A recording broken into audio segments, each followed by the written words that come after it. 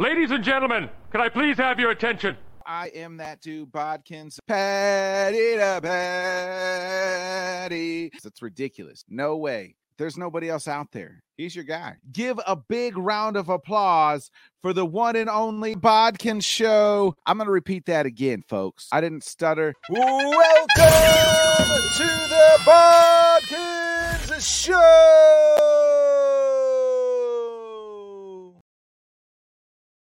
Good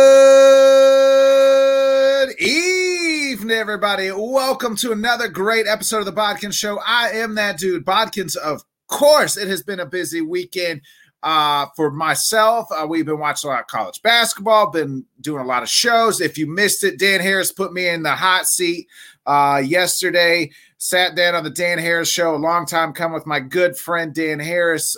We did a good show together. Then just a little bit ago, if you missed it, after this, please check out the collab show, which was myself, Johnny Cruz, Ryan Larison, Tanner, and Scott Cobe. We did a nice little collab show on the right here on the Let's Talk Sports Network. So if you missed any of those shows, please do check those out. But tonight, I don't want to keep our guests waiting any longer. You know what it is. It is our Sunday sit-down conversation show. And boys and girls, ladies and gentlemen, do we have a doozy for you tonight? A man who has seen everything that you could possibly see in the world of baseball. That's right. Opening day is just this week, just a few days away. You guys know what it is. I'm the diehard Cubs fan. We're not going to be just talking Cubs, though. We're going to be talking all things baseball. A man who has seen everything there is to see in baseball. A man who watched Jackie Robinson play. A man who's probably forgot more baseball than I'll ever be able to remember. Welcome to the program for the first time, Dan Carubia. That was a heck of an introduction. You know what I'm talking about? Forget about it. I appreciate it, Dan. Let's get started. Hey, baseball always been your first love, and how did that happen?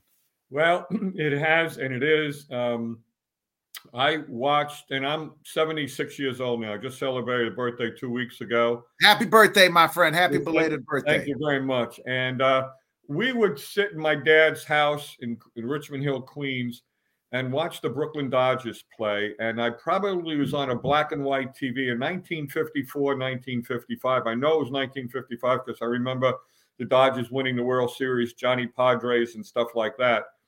And then in 1956, I was 9 years old, and my dad got tickets to a game at Ebbets Field in Brooklyn. And we didn't have a car. My dad made about $12,000 a year.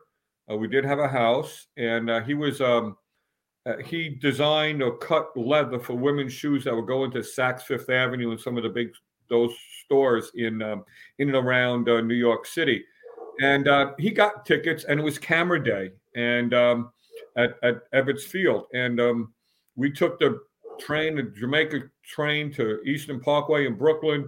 Went down and took a 2-stop train to a shuttle, and took the shuttle train over to Ebbets Field, and we walked in the ballpark. And you walk in, and to me, a 9-year-old kid, this is like I've never seen anything like this. Guys are going, hey, line up, program, scorecard, can of beer, all this stuff. And we walked down a long corridor to left field. I guess my father knew everything, what was going on, where we were going. And we were sitting about 3 rows in left field near the Braves bullpen where the home plate was, because they threw the relief pitchers threw right by the foul line, And it was a red railing about 5 feet high. And I walk up the ramp and I level out, and then the ramp goes down. I don't know why I remember this. It looked like I was stoned because everything was in color. The black and white scoreboard in right center field, the left field wall with all the advertising, the greenest grass I've ever seen in my life. It was, wow, this is Ebbets Field. I had a Brownie camera, which I still have. And we walked down, and then a couple minutes later, the batting practice was all over, and the players would come down. So I have the Brownie camera looking through the top, and I take a picture of Duke Schneider, I think there was Carl Erskine was there. And I'm taking a couple pictures, Junior Gilliam. And here comes a player. And my father said to me, give me the camera. I said, Pop, I can take the camera. I can take the picture. He said, give me the camera. Now, my father was an Italian guy, so he didn't mess with him, you know? So I give him the camera, curse him under my breath, and then he says, now I want you to hop on the seat, hop over the rail and get on the railing, and I want to take a picture of you and this player. I said, Pop, I can't hop over the railing. I can't get on the field. I'm 9 years old. First game, I'm going to walk on Ebbets Field next to a baseball player. Do it. Okay. Hop over the railing, walk out to the play. I don't know what I said to him. I remember what he said to me. He said, sure, son, turn around. Two things I remember to the day I die. How hard his arm felt on my shoulder and the dew from the grass hitting me in the face. It was Jackie Robinson. And this is the photo of me and Jackie Robinson at Ebbets Field in 1956. And he talked to me for a couple minutes, and he said, I don't have a ball. I said, Daddy, he took a picture of me, you know. And from then on, even then, I was a Dodger fan. And then Dodgers left in Brooklyn, 1957. Jackie Robinson was his last year in 1956. And the Mets came in 1962. That was my National League team. I hated the Yankees. And from then on, I went to the first game at the Polo Grounds, went to the first game at Shea, World Series, went to the last game, was on the field. Of the last 7 people, I exited that at the Shea Stadium via the dugout, and we can talk more about it later.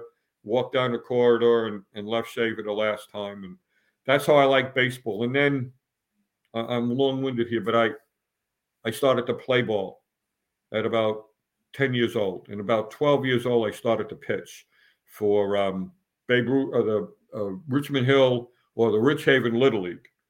And I pitched a little bit, played first base. I was a lefty. And then I played with the South Queens Boys Club at 14, 15 years old. And we had a wonderful coach or two that became a mentor to me. He was just really a cool guy. His name was Billy Veltri. And he winds up going to NYU, playing in a league called the Brooklyn Queens Alliance, which is like a semi-pro league. And I wind up, after I get older, about 17, I played 15 years in that league. It was a semi-pro league. And he was a teacher, a gym teacher. He held basketball clinics. And he was an NCAA basketball official, refereed a number of games at Madison Square Garden. And then I played until I was 34. And then I took a year off, transferred to San Francisco, and still pitched in the men's senior baseball league. And I pitched my last game at 70 years old on a minor league field where I worked for the Tri-City Valley Cats. And that's how I got to where, I mean, it's long and complicated, but baseball to me is made me what I am, because you get knocked down at home plate or something, or you hit into a double play with the bases loaded, or you strike out, but you got to get up again. And you're not going to let that last at bat affect you for your next at bat, because that's a failure.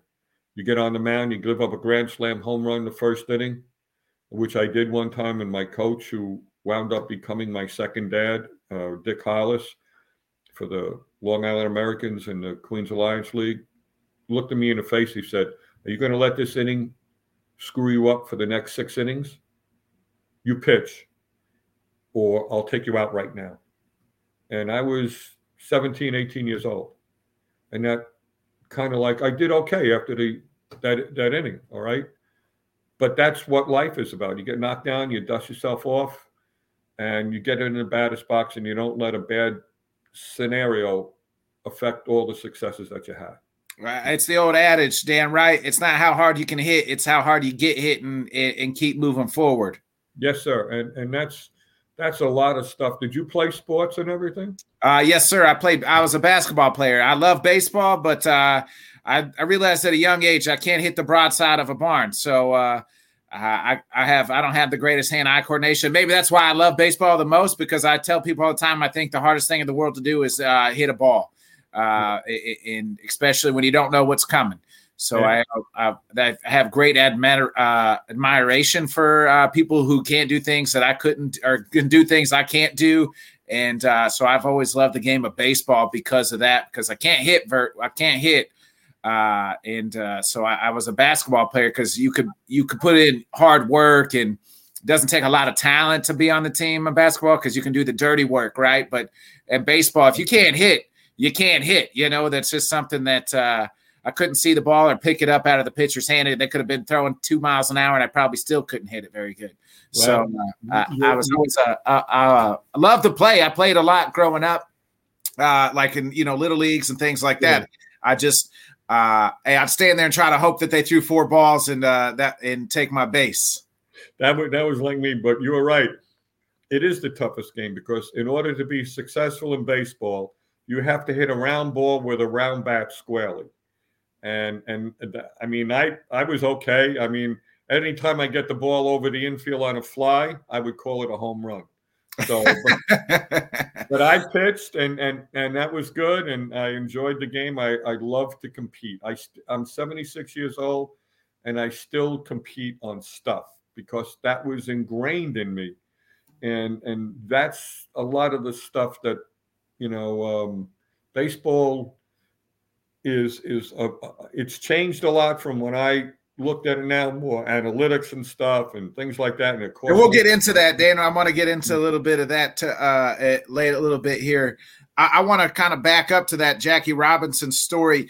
At that time, when I know you're only 9 years old, but did you know or like kind of what Jackie stood for, or what this legend of a person that you were taking a picture with?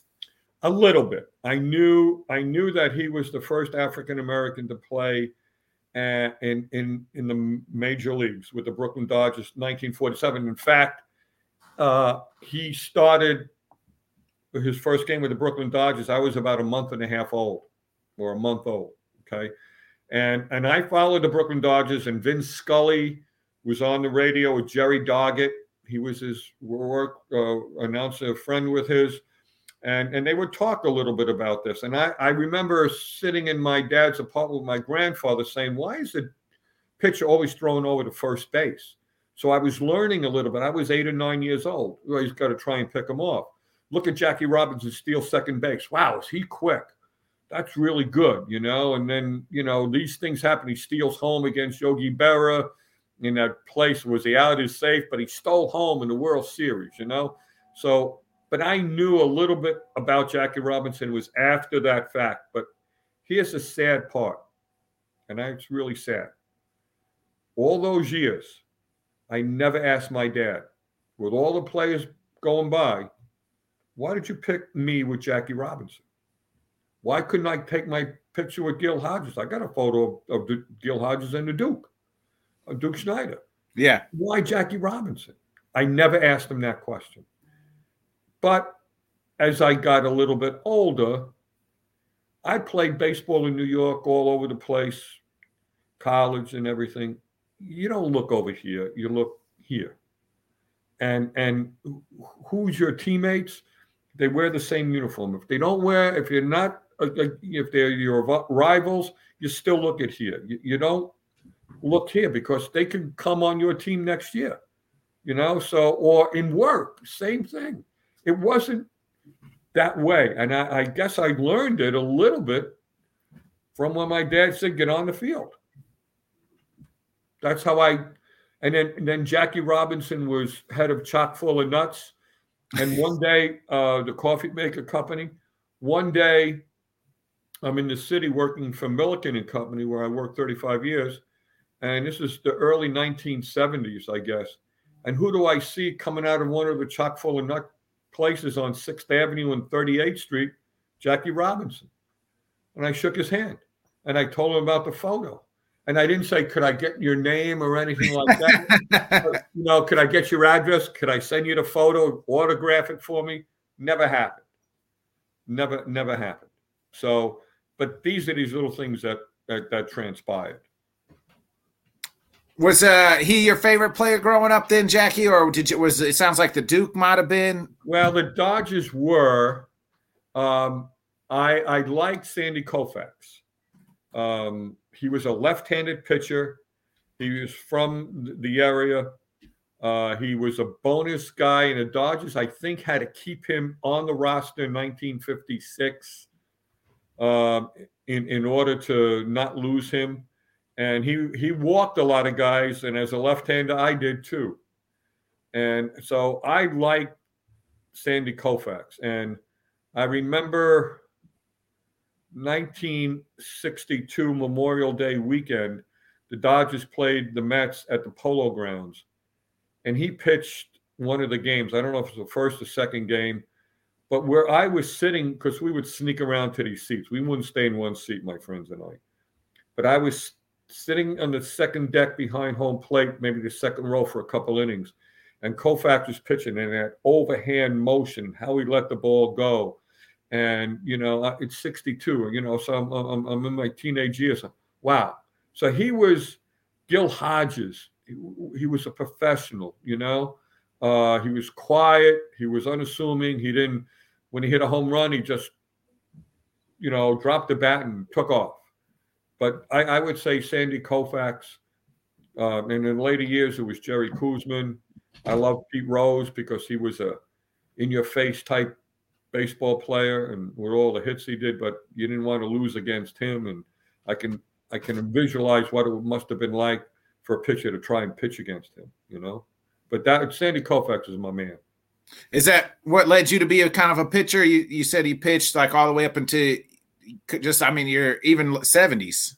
Yeah. Well, I don't know why I pitched. I guess because maybe I was left-handed and there was only two other positions to play, first base or the outfield. And I just felt I wanted to be in the middle of the game. I wanted to be, I played roller hockey for many years. Roller hockey and ice hockey, and I was a goalie. I don't know what it was, but it felt good here and here to be in that position. And it was really it was fun. You had 7 guys behind you, and they were your teammates, and they depended on a little bit of me, and I depended on a lot on them because I needed a fast outfield. I needed a really fast outfield to make up for all my mistakes that I was. So that's the way it was, but that's cool.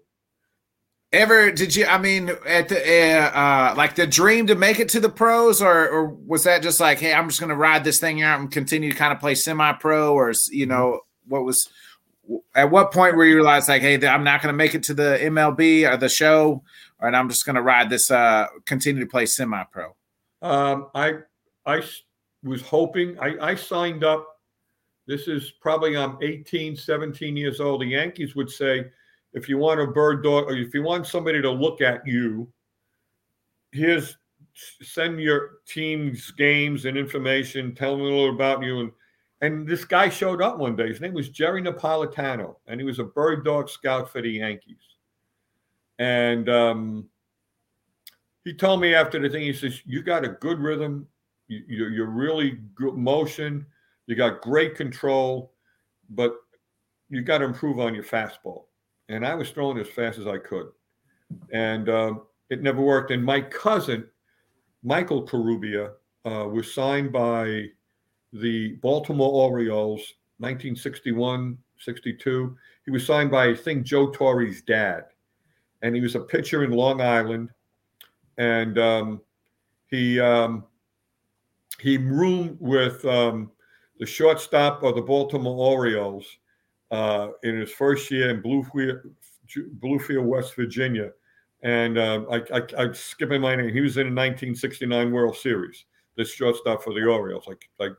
So he roomed there, and then he got drafted by the LA Angels, played out in Quad Cities, went 15-3. And he would tell me when we would come home, you got to throw faster. You got to be. So I didn't have the fastball. I had control. I had good breaking ball. My fastball moved, but it wasn't as fast as people would think it would be. Hey, Dan, there's Greg Maddox made it. You could have made it, my friend.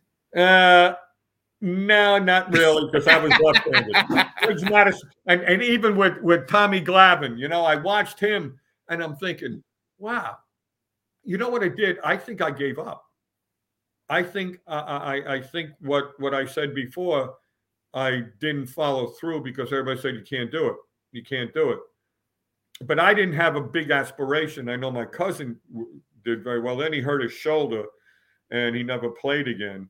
And he became a very well-known trumpet player and musician for many years.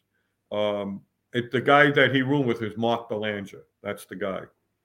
But I don't know. I don't think there was a Detroit scout one time in college, and he was there and he said, nah, he didn't say anything. He just looked and said, nice game. That's all he said, but everything worked out for a reason. And that's it.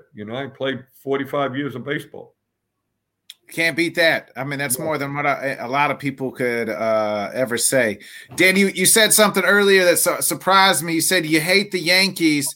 You're a New York guy. You're Italian. Like, I feel like that's just Yankees are just part of that.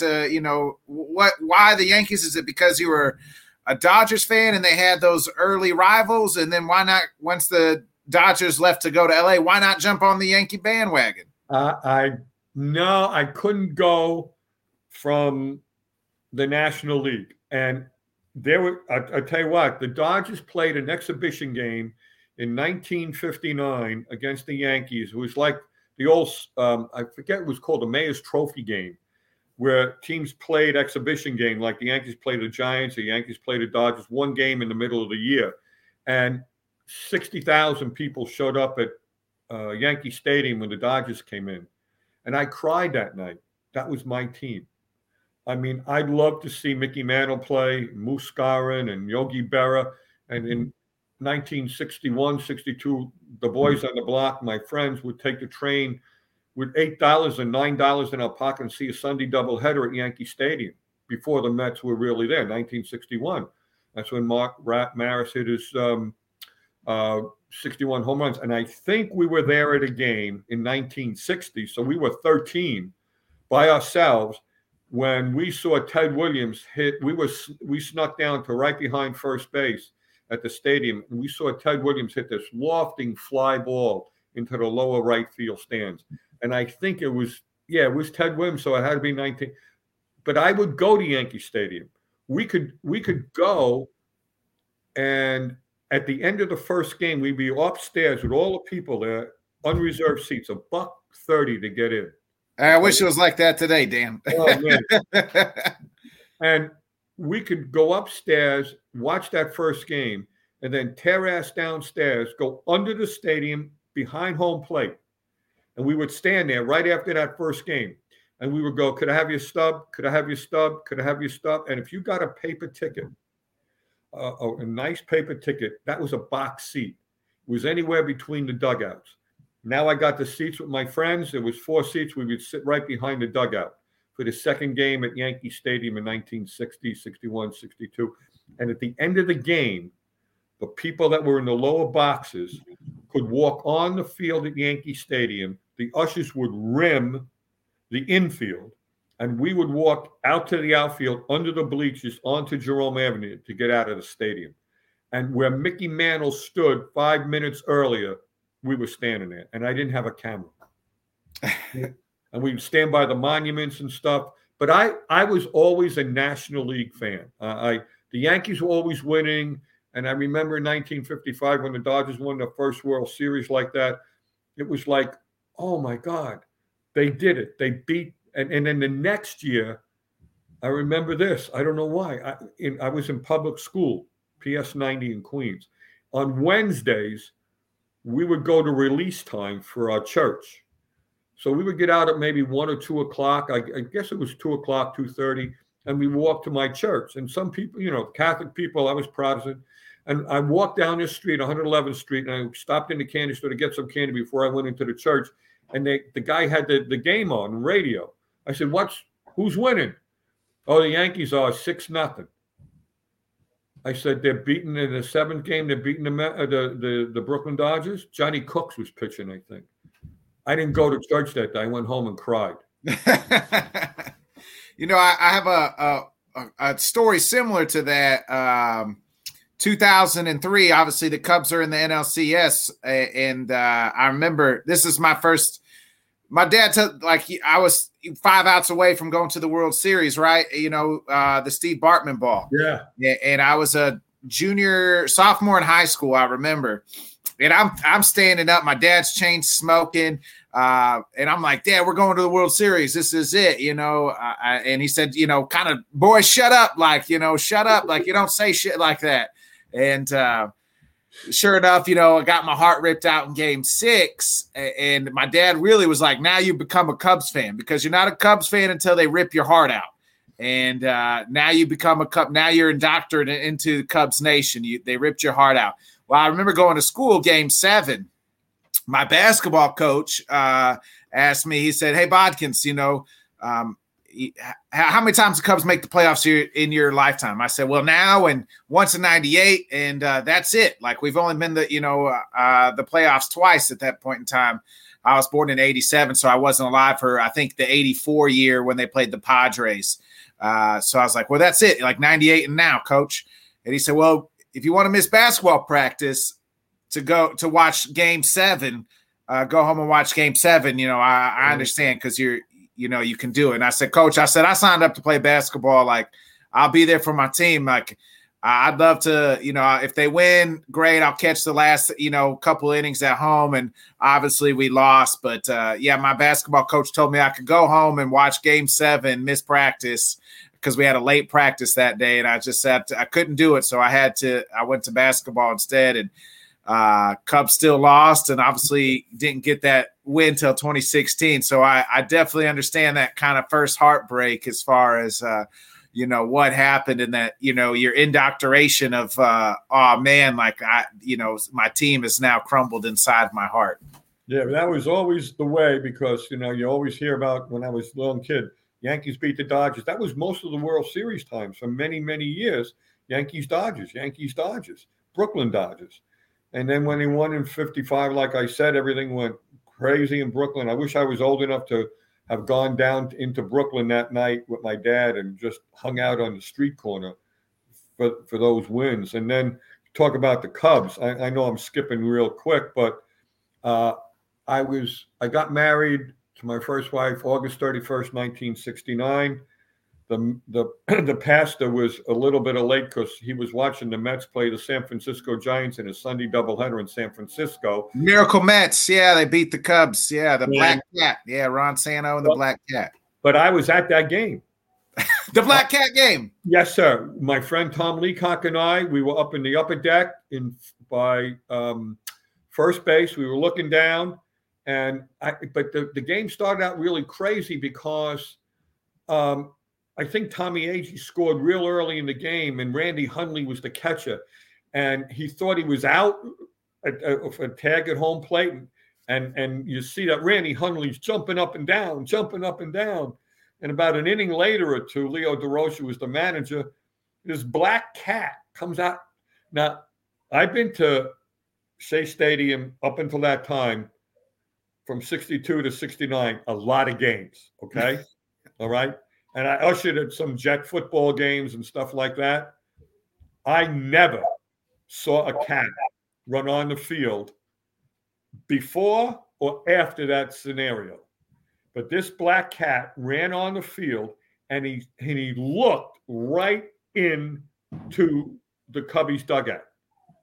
Just ran this way a little bit towards the end of the dugout, came back, and then turned and looked in there. And I don't know where he went after that. People were trying to get him off.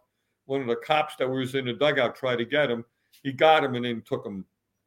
But that was – and then, Ron Santo, I really loved the way he played. Ernie Banks, come on, Randy Hundley, Billy Williams. These guys, you didn't expect the Mets to do what they did, but they got Don Clendenin and stuff. So it was, the Cubbies were always good. And it was a good rivalry between New York and Chicago. Yeah, I'm conditioned to hate the Mets because even though a lot of that stuff was before my lifetime, My dad always talked about, we can't, Mets in 69 and we hate the Mets. So I'm conditioned to hope all bad things into really in New York general. Cause I feel like the Yankees, I can't stand, I'm like you, Dan, I can't stand the Yankees because they're the complete polar opposite of the Cubs, the empire that is the Yankees. So I heard that they're now worth $7 billion. And I forget what George Steinbrenner bought them a couple $1 million, and that was it, and $8 million or something. And but it's like Chicago, it's New York sports. You got more reporters and newspapers. When I was younger, they had the New York Daily News, the Daily Mirror, the Long Island Press, the New York Times, the Journal American, and I'm missing a couple other ones, so they had all these reporters that were right on top of you, and you went to a place like Kansas City, they didn't, no offense to that, but you didn't have those same type of right on top of you guys. And the fan base was Hilda Chesler. Chesler, I guess her name is. She had the Dodgers Symphony Band. They would sit behind an upper deck in first base. And Hilda Chesler was well known. And the Dodgers, so a pitcher would walk off the mound after getting taken out by the manager. That's how the band would play. And it was like crazy, man. You had some wonderful fans in that area. So my guy Alan, who you do the baseball show with, he said Yankees are second most profitable franchise in all of North American sports. Yep. So. I would. Thanks, Alan, and I think that would be most probably yes. But it was always growing up to go to Yankee Stadium with $10 in my pocket to see a Sunday doubleheader, and then take the train home at 14 years old, 2 trains and a bus, get home 10 o'clock at night. No big deal. What you mentioned, you became a Mets fan after the Dodgers, left town. Was the 69 Mets, is that your favorite team, or was it like those 80s Mets with Strawberry and Doc and kind of that wild time of Mets? No, I like the 69 Mets because the year before they were almost getting better a little bit. And in 62, 6-7 years later, they lost 120 games the first year. I didn't care. I would go to the Polo Grounds, see a Sunday doubleheader at the Polo Grounds. Frank Thomas, who was well known on the team, Gil Hodges came back there, Duke Snyder, you had Roger Craig, who pitched for the Dodgers. And I was at the game when he broke his losing streak. It was a Friday night game, I think it was. And it was the bottom of the 9th inning, and Craig had been pitching, and Jim Hickman hits a grand slam home run. But at the Polo Grounds, the left field upper deck came above the lower left field, where the lower left field wall was. This ball hit off the scoreboard. It would have been caught by the outfield, but it was a grand slam. And I'm running on the field, standing at home plate. But I loved them because they were lovable losers. Casey Stengel, they had this cry out that he started, "Let's go Mets." They had Banner Day there. I'd never seen that before. And you had some great announcers with Bob Murphy and Lindsey Nelson and Ralph Kiner. And they were good, wonderful announcers. And it was just, the 69 Mets, when they opened up and got into the World Series, and that was outstanding. I couldn't believe it. Dan, you've followed baseball and been part of baseball for the better part of, 60 plus years.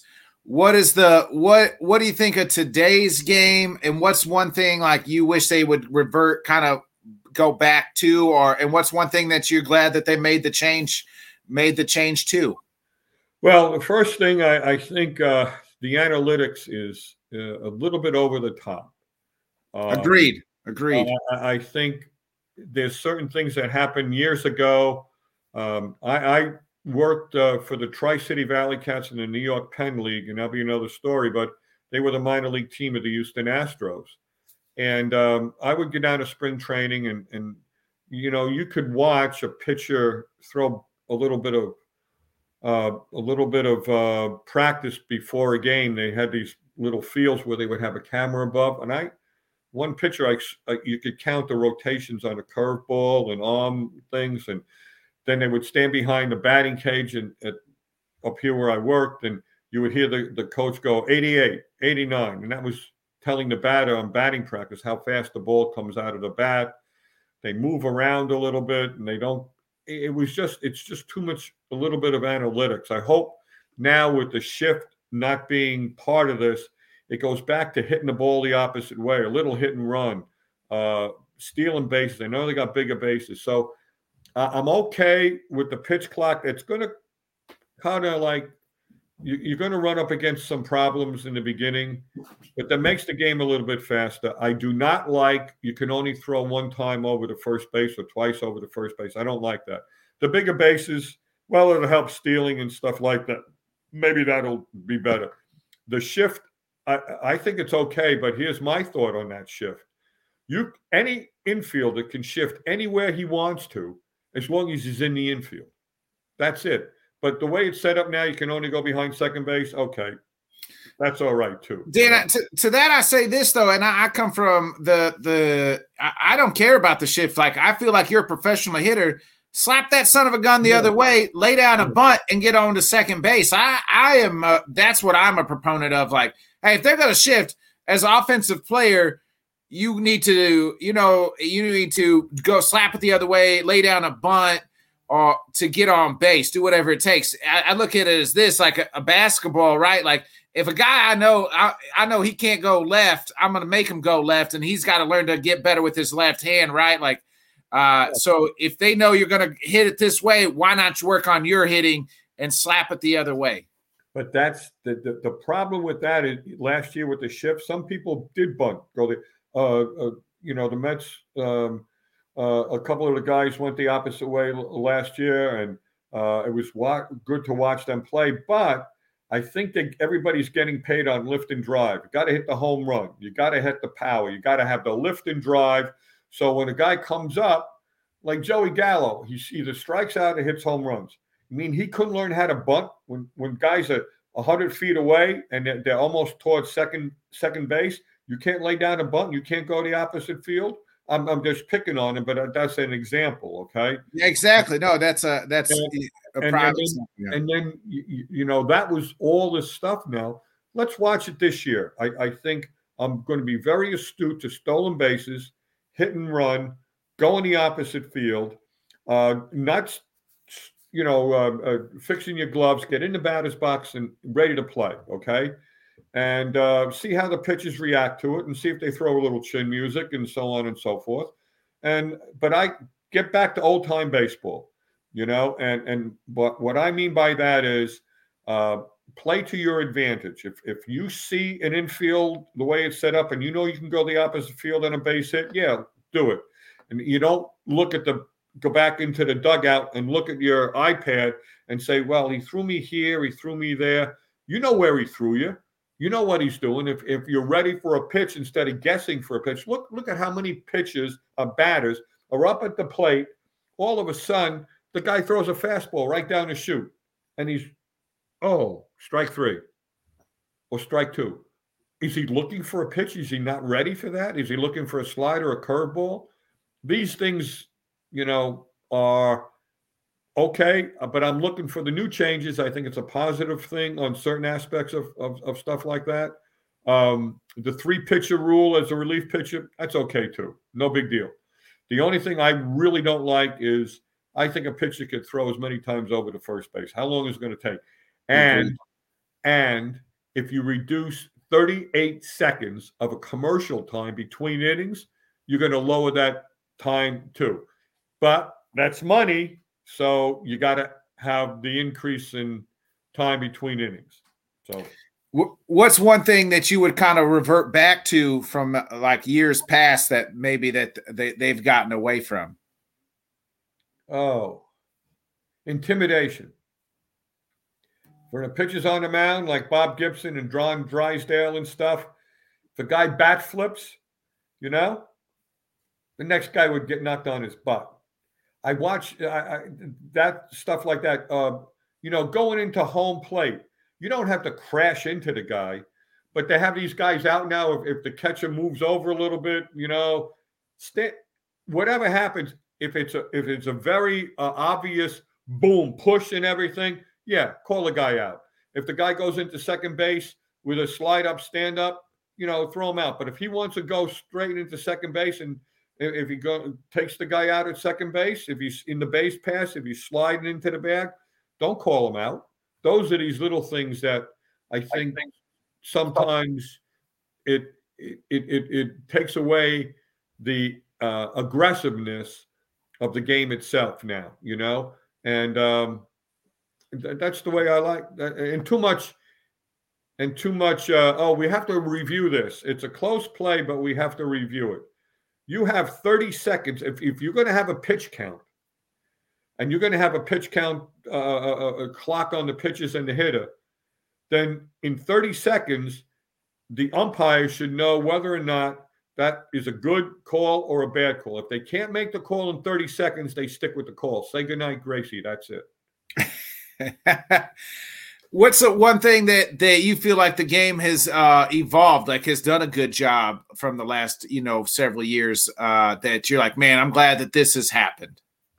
I think the training aspect of the players now, the aspect of their, their bodies, except sometimes for the pitches that are breaking down with Tommy John surgery and stuff. I think the players are well schooled and well trained on building their bodies up and ready to go all the time. I think the management of the manager itself is more player orientated than maybe from the years in the 60s and 70s when you really had to manage, this is what I'm doing, so on and so forth. There's more conversation back and forth between the players and stuff. And that's what I think. I think that's, to me, is the more friendly back and forth. The players give their opinions on certain things, not to jab anything, but to help the team itself. And it's respected by the coaches and stuff like that. There's more conversation going back and forth. Dan, is Rob Manfred, does he hate baseball? Oh, boy. I think not that he hates baseball. He's representing the Major League ownership. And what he has done is represent the ownership the way the ownership expects him to do that. And there's certain things that have happened with Major League as well, with the teams, and certain things that happened over the last couple of years that really hurt. And I'm real proponent of understanding why Major League Baseball got rid of those those teams these past 3 years. And they got rid of some like the New York Penn League. And we were a team, the Tri-City Valley Cats, as I said, were part of MLB minor leagues with the Houston Astros for 15 years. We have a 4,500 seat stadium. I usher there. All right. I wipe down seats with my ShamWow. Okay. And so we would average, we have 4,500 seats in the ballpark. We would average anywhere from 3,800 to 4,300 per game on a season, depending. Sometimes we have 6,500 for a July 4th game. The owner of our team, Bill Gladstone, was the accountant for the Brooklyn Dodgers. He was the head of a big accounting firm in New York. And when you go up to the Hall of Fame and when you walk into that area where all the plaques are, there's a bench. And on the side of the bench, it says Millie and Bill Gladstone. And yet, when he passed away, Major League Baseball didn't have the backbone to say, we're going to keep this team, because they supported that Tri-City area up here. But a team down below, the Hudson Valley Renegades, 60 miles away, they're in the A-ball league with the Yankees. I wonder why. Go look the owner up, okay? See what he's about and who he represented for many years. And there's political stuff. And Rob Manfred, I can see him doing the work with the Major League, because That's the other 30 teams are his bosses. All right. So he has to abide by that. There was a thing too about the minor league teams that when the minor leaguers weren't getting paid enough, depending on, let's say, if you practice, you play a game, and then you get an X amount of dollars. If you put all those times, it was under the minimum wage law. So I forget what the law is, but MLB is exclusive from that. They're not part of this law. And some of the people are saying, you got to pay the players up or else you're going to lose this.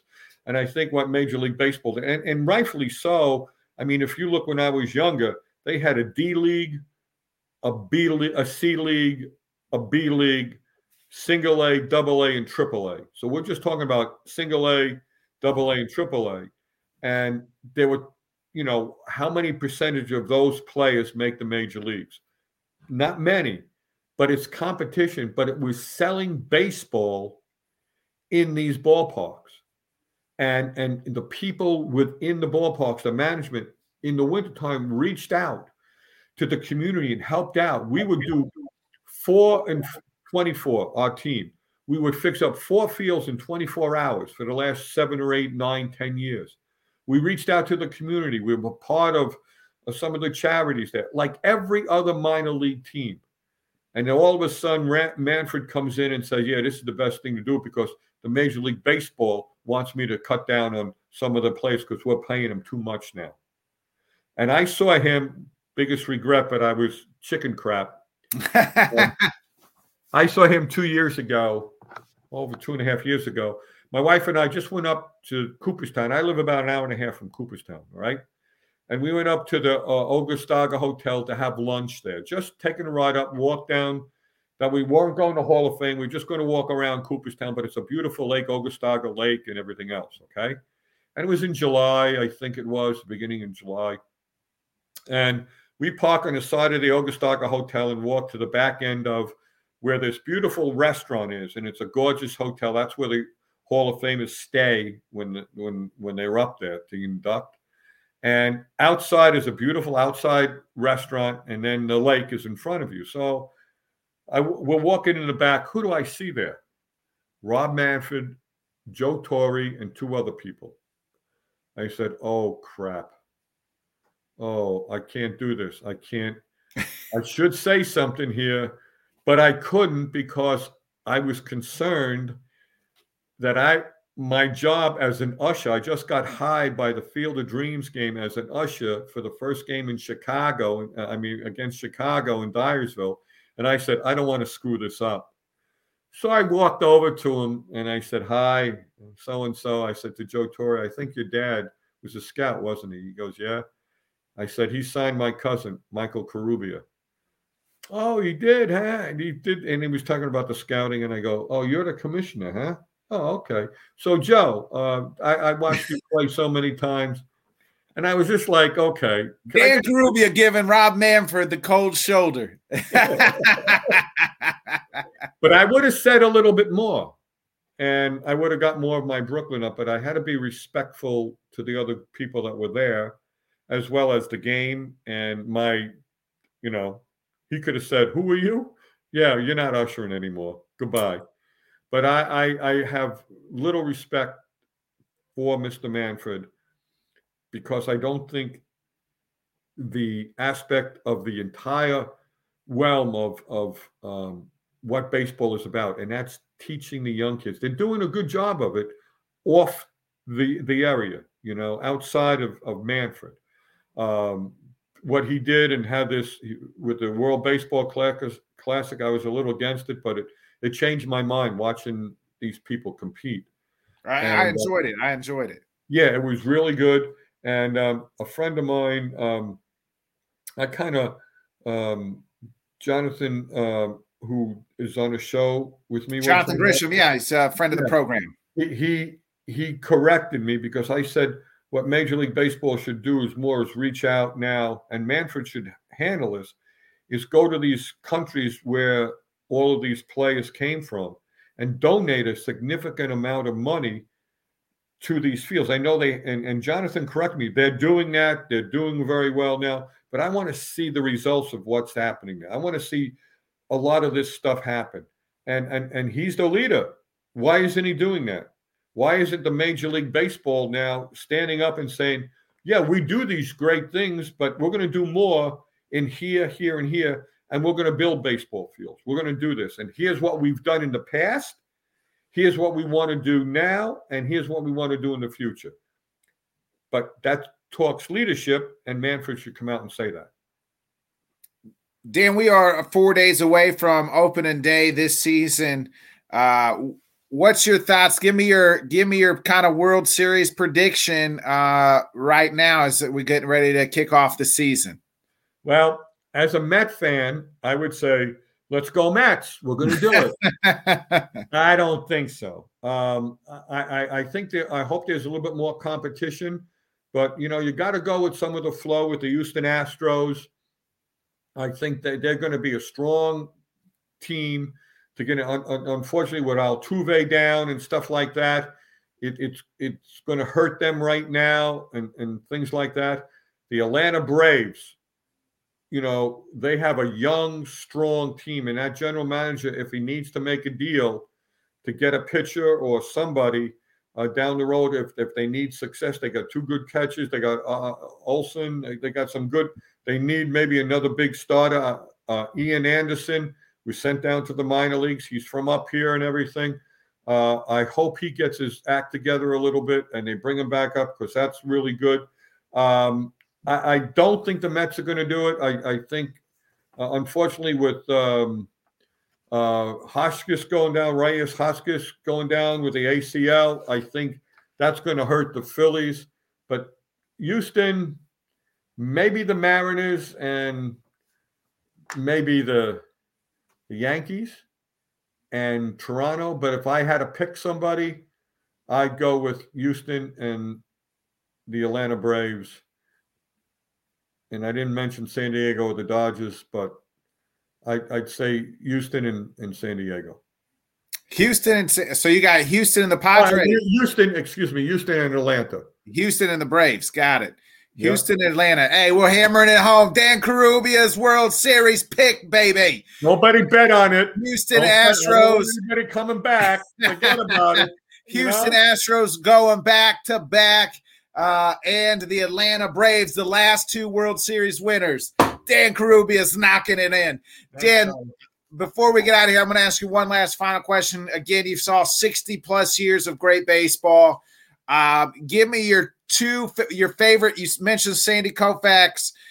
Is he your favorite? You give me your favorite pitcher of all time and your favorite outfielder hitter all time. Wow. I'll go with Koufax as a pitcher. The hitter, man, I've seen a little bit of Ted Williams and how he could hit. But the Mick, he's a Yankee, but to play the way he played on one knee after stepping on that drain all those years, and they didn't have a DH, and he hit all those home runs, drove in a number of runs, played center field. I mean, you got to look at that as far as a game. But now in today's game, as an outfielder, you know who I like? This guy. I'm sorry, this guy I like. Jose Altuve. And he was nice enough to let me sit down with him and take a photo with him like this. I love the way he plays the game. And he told a story. He got re-signed by the Astros, and his agent was there and stuff. And afterwards, he told a story about him going to a tryout camp or something in his hometown of Venezuela. And, he's 5'7", 5'8". He was shorter then. And somehow the Astros or some team that were looking at him, looking at all the kids there, told him, you're little, you go home. He goes home and his father gets in his face and says, you go back there and show him what you got. Go back there. And this is in Venezuela. And he went back there. And I remember seeing him play his first game with the Valley Cats. Young guy, no higher than this. The Astros had this camp, the English as a second language. He would go to the English as a second language program in the morning with some of the other Spanish ball players, learn English, do practice, do a game, and he was ready to play. And I admire him greatly. And then an outfielder too, Pete Rose, how he hit, you know. So I'm on the old school of things, just those type of guys. And you mentioned Mickey Mantle. I mean, Mickey, one leg and the way he partied. I would have loved to have be able to party with Mickey. I wondered, like, because Mickey's already got this reputation of this wild boy. It's weird. How life was, because that was just New York papers, right? Like, imagine Mickey in today's world where it's social media is just, click of the button of what kind of persona he would have been, Mickey Mantle. He had a restaurant in New York. It was on 59th Street across from Central Park West. And one day I was doing something, working for Auto Europe, just delivering stuff while I was in the summertime. And there's the Mick standing out there with Billy Martin. I said, "Why, guys? How you doing?" I said, "Could I have your autograph?" And they gave me his autograph, and Billy Martin on it was on a Manila envelope, big Manila envelope like this. I took it home, and I don't know where it is. but the Mick, Billy Martin, I'm trying to think of who else was in that group. It wasn't Hank Bauer or Gil McDougall or anybody like that. But they did party. Whitey Ford was part of that group. He grew up in Long Island and stuff. And, yeah, it was a party place, but it was low-key. And, Jim Bouton wrote that book, Ball 4. And he exposed a little bit of this. And I know we got to go, but this is relating back. At the end of the book, he writes, he said, "All these years, I thought I gripped baseball. But baseball has gripped me." And that's how it done with me. And it's been a good ride. We open up another month and a half for the Tri-City Valley Cats in the Frontier League. Pete Incaviglia, who played a number of years with the Texas Rangers, is our manager.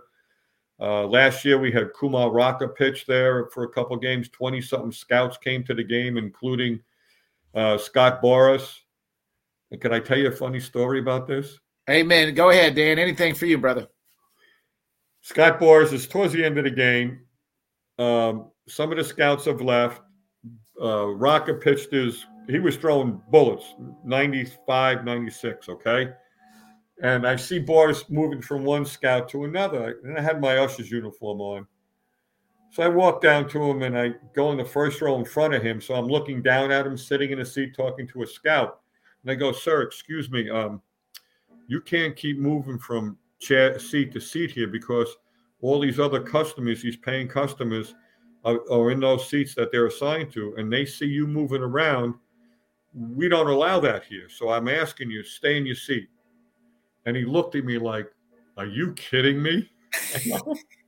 If anybody deserves a Scott, Dan, it's Scott Boras. And I said, "I know who you are."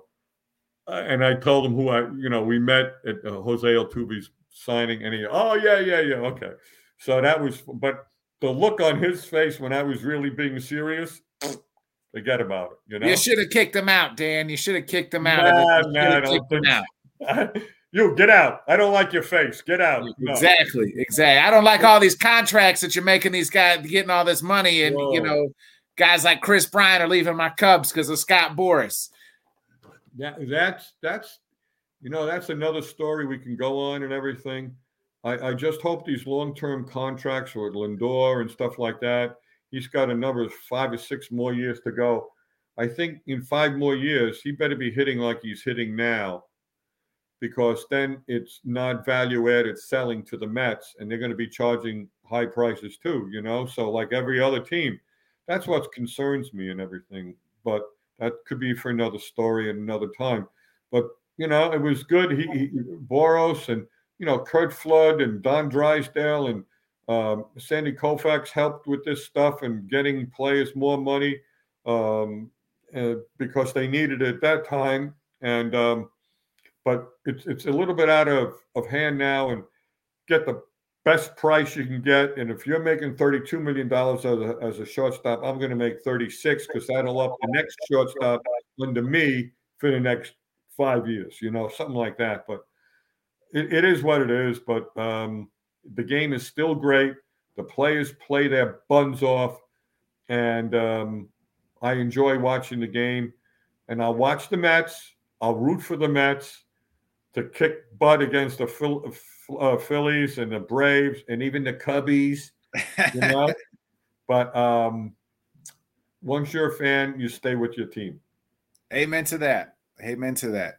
Dan, where can everybody check you out? What's the next show you got before we get out of here? I think I'm on Tuesday with Mr. Grisham, and they have his show there, and I do my own show on Wednesdays at some time when Dave Harris puts it on. And a shout out to Dave Harris for all he has done for this whole wonderful group. Amen. And to him, I'm feeling good. Amen. Again, we appreciate you, Dan. Dan Carubia, everybody. Hey, this has been another great episode of the Bodkin Show. You guys know what to do. Like, subscribe, share, be a friend, tell a friend. It's been another great episode. Dan Harris, we appreciate you at Let Talk Sports as always. Thank you, Dan Carubia, for joining me tonight. We're going to get out of here. Let's go Iowa Hawkeye women. Caitlin Clark, lead us to the Final Four, baby. Let's go. All right, opening day on Thursday, on the 30th, 4 days away. Excited to see what my Cubbies can do. Excited for my Iowa Hawkeye girls tonight. Caitlin Clark's going to lead us to the Final Four. For Dan Carubia, I'm Bodkins. I'm going to hit that outro, baby. We'll see you tomorrow night. Bodkins and Buffoon, 8:30 Central Time.